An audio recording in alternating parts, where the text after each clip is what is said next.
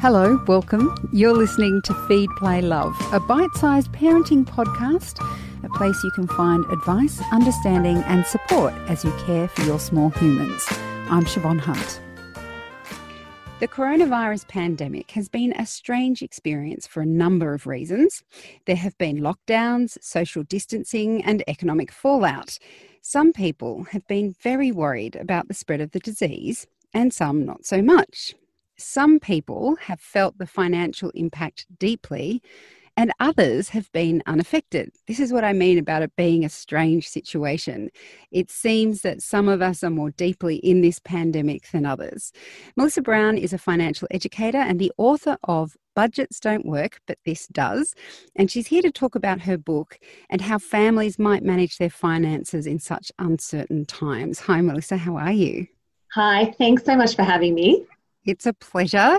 Let's talk about your book first. I'm going to ask the obvious question. Why don't budgets work? I think budgets don't work in the same way that diets don't work. We know that they're super restrictive, and then once they're over, we just want to splurge. And often what happens with diets is we put on all the weight that we lost when we were on it. So instead, when it comes to food, it's eating well and understanding our physiology and figuring out what works for us. And for money, it's the same. It's understanding our makeup, understanding our money stories, and figuring out a system that works for us. And yes, we'll still need to understand our bills. Yes, we're going to need a system still, but it's not that one-size-fits-all budget system, which I think for a lot of people is, yes, fantastic. No more spreadsheets. Yeah, I love that idea. But I guess in my head, the question for me is, what happens if you have always been hopeless with money and now you find yourself at a time of life where you've got dependents, so you've got young children, you're working, juggling family life, just staying afloat, just trying to stay above water here. Is it ever too late to get things in order? Oh, absolutely not. And I think a lot of us feel that we feel a bit of shame around money. We feel we've grown up with money stories where nice girls particularly don't talk about it, and they certainly don't say they want more of it. Or if we're a creative type, we might just think that we're not good with money. Or we might have grown up with stories around a man taking care of a woman or what have you. And I think it's really important to understand that the right time to start thinking about money and acting better with money is today. It doesn't matter what you've done up to now. It doesn't matter whether you think you're at the right age and stage. It's about deciding, okay, right, I might not think I'm great with money, but let's unpack why that is. And particularly if I have little ones, I already have so much stress. Let's reduce the financial stress by actually doing money a better way. And I know that you just kind of hinted at it there earlier, that part of when you say when we want to diet or manage food well, we want to understand ourselves better and our physiology. And I know in your book you talk about discovering our own financial personality type. How do we go about that? It seems like for me, such a foreign thing to try and work out. Like I could tell you what kind of person I am. I could tell you what kind of, I'm a huggy, touchy-feely person, but I couldn't, maybe I could tell you about money. I'm a hopeless spend it all if I have it kind of person. Is that what you mean, or is it more? That's part of it, absolutely, but it's more than that. So, and I think part of what you're explaining is we have language around personalities, and I'm an introvert. I'm super socially awkward. During this time of COVID, I've loved that there's been no hugging. If there's one good thing to come from, whereas you're probably the absolute opposite. Where are all the people and can I touch them? But when it comes to money, we don't have a language around it. So we're not used to understanding the traits to do with our money and those inherent ways that we act. We just think this is normal for us. And what the reason that I categorize them as 4 different money types is to show you that some of how you're feeling and some of how you act with money is actually really normal for you. And it's actually about finding the strengths in that money type and minimizing the weaknesses. So, for example, for a creator money type, words like manifesting and mantras and gamification and rules and rewards might be really exciting and enticing. For a worker money type, they're going to be thinking, oh, they're doing money wrong. I hate that approach. Whereas neither's wrong. It's just not right for you. And if I tried to force manifesting onto a worker, they would run screaming from the hills. And vice versa, if I put worker traits on a creator, they'd hate it. But it's figuring out who I am, why do I behave the way I do with money? And then most importantly, what are the habits that are right for me, that just fit? And that when I look at them, I go, oh, of course that makes sense. You said before that it doesn't matter what your history has been up to now, the time to get onto things is today. If we were to speak of today, whenever someone is listening to this podcast, it is a very uncertain time. People will have lost their jobs, others will be on JobKeeper and less hours, and everybody is looking at the end of September and the end of JobKeeper with the idea of, will my job exist? Will my company exist? Yeah. And if those things don't exist, will there even be jobs to get? Yeah. So what do we do in this kind of space, which is fairly unprecedented for our generation at least? Yeah. Look, it's really important. And again, depending on what your money story was growing up and depending on your type, you may either be hoarding cash like there's never before because you're just scared and you're just not spending. And it's from a fearful place. You might be overspending and just trying to pretend like it's business as usual and head in the ground. You might be suffering from absolute paralysis by analysis and overthinking, but not actually doing anything for your finances other than being in your head. Or you could just be creating such frenetic activity, even if it's just exercising because you want to be busy. Nothing to do with your finances, you just need to be busy. Or you might just have this whole story of I'm not enough to get through now. And certainly those of us with a money story around not enough can be really tough at the moment. And what I would say to everyone listening is it's important to understand that this is not business as usual. And we really need to make sure that how we felt when this all happened, that panic, that sick feeling of, oh, I'm not ready for this. We don't want to feel that at the end of September.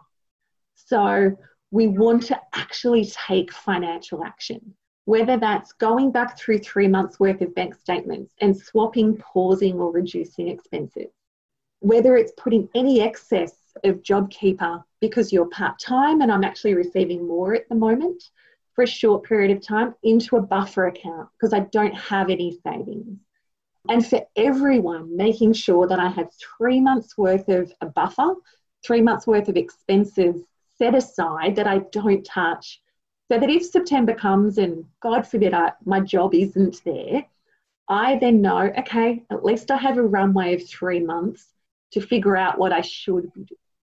And it is having chats with our little ones to say, you know what, it's not normal, is it, at the moment? And how we used to do 4 activities a week before, now we need to pick one. And for them to realise that, and you can actually say, hey, this is how you can really help the family. This is how you can help mum, or this is how you can help dad, or whatever your family makeup is.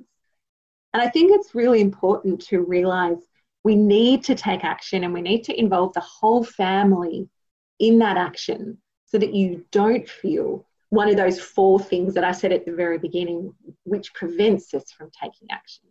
My challenge would be for some people is, how can you have a cost-free Christmas? What can you be doing in order to so that it doesn't cost you a cent. And if you start now, these are some interesting ways of attacking your finances rather than, right, I just need to budget. I did talk about the end of September because that's the date that's kind of looming in everyone's minds. But Yeah. when it comes to how we manage our money, how far ahead should we be looking? Because I think from the beginning of this pandemic, people have just, well, I know I have anyway, just been going day to day, week to week. And if we get through a month, we're like, wow, that month felt like 6 months. But we're all kind of buckled down because the future is so uncertain. I mean, generally, how would you look at the rest of the year? Would you just, some people are saying, oh, it's just a write-off. Let's 2021, where are you? Yeah. Look, I think it depends on your particular financial situation. So for some people, getting through the week, getting through the month, and then just slowly and carefully building that buffer and maybe doing one financial thing every week so that by the time they hit September, they're in a better financial situation than now. That's going to be how they get through that year. And I think in that situation, you just need to give yourself a break and say, you know what, that's okay. 1 week at a time. But for other people, they're actually in a secure job. They haven't lost income, or they're actually benefiting from the moment. And for them, I want to say, for you, it really should be business as usual insofar as keep saving, keep looking ahead. I know there's some young families that I've spoken to where they said, should we still be saving for a home? So yes, absolutely. If you still can afford to put that money aside, definitely keep doing that, because there are going to be opportunities over the next couple of years where potentially property prices will fall. Potentially, we've already seen the share market fall, and that's opportunities in amongst this. And so for some people, it's having enough cash that we can take advantage of those opportunities. And that's where it really is those, I see at the moment, there can be these extreme positions where, yes, some people are going to be living week to week, and that's okay. But some people are going to still be looking 3 to 5 years ahead, and they should be. And then for all of us, it's, yes, our dreams might be delayed. Those great financial plans might be delayed, but it's coming up with a plan A, B, and C in amongst that as well, so that if we can't do that thing in the time frame that we wanted it to, we're still planning to do it eventually. And in that makeup of things that we can do in terms of managing our finances, what's your approach to work? Because some people would be frantically looking around trying to find as much work as possible if their hours have been reduced. Others might be just looking out there thinking, what's the point? The market's flooded. There's so many people who are looking for work. How would you approach employment at this period? Look, again, it can be looking at your inherent strengths for this. So a work and money type will potentially be looking at, how can I just find more work? I need to stay busy. I need more paid employment. So for them, that will absolutely be the right approach. A creator might be looking at it differently. So for them, they might be looking at, well, outside of working for someone, how else could I earn income? And for them, it might be realizing that business idea they had, or that online course they always wanted to start, or a different way of earning income. A discerner might be about, again, ideas or financial challenges where they can say, so how can I find $500 worth of income next month? That's how I'm going to view it that simplistically. So it might be selling something, or it might be odd jobs, or it might be Uber, or it might be a second job. And a relator, it might be more of a shared thing where it's you know what, I don't have any bandwidth or any time to find more employment, but maybe I could use the power of my network and my connections to put out there for work, because I can't imagine going to seek, because that's overwhelming to me. But because through my collaboration, I know there's people in my networks that potentially need services, and I can put out that I'm looking for work there. So it's just finding different ways to find more income depending on how you are inherently driven to behave. Look, finally, possibly the biggest question that no one's been able to answer. So why don't I end? Build up? I'm curious. I was going, no pressure. No. What do you think the impact will be with the end of JobKeeper? That's a great question. So I've been thinking about this a lot, and I think I'll be curious to see in July whether the government extend it for hospitality and those sectors that have been severely impacted, and I really hope that they do.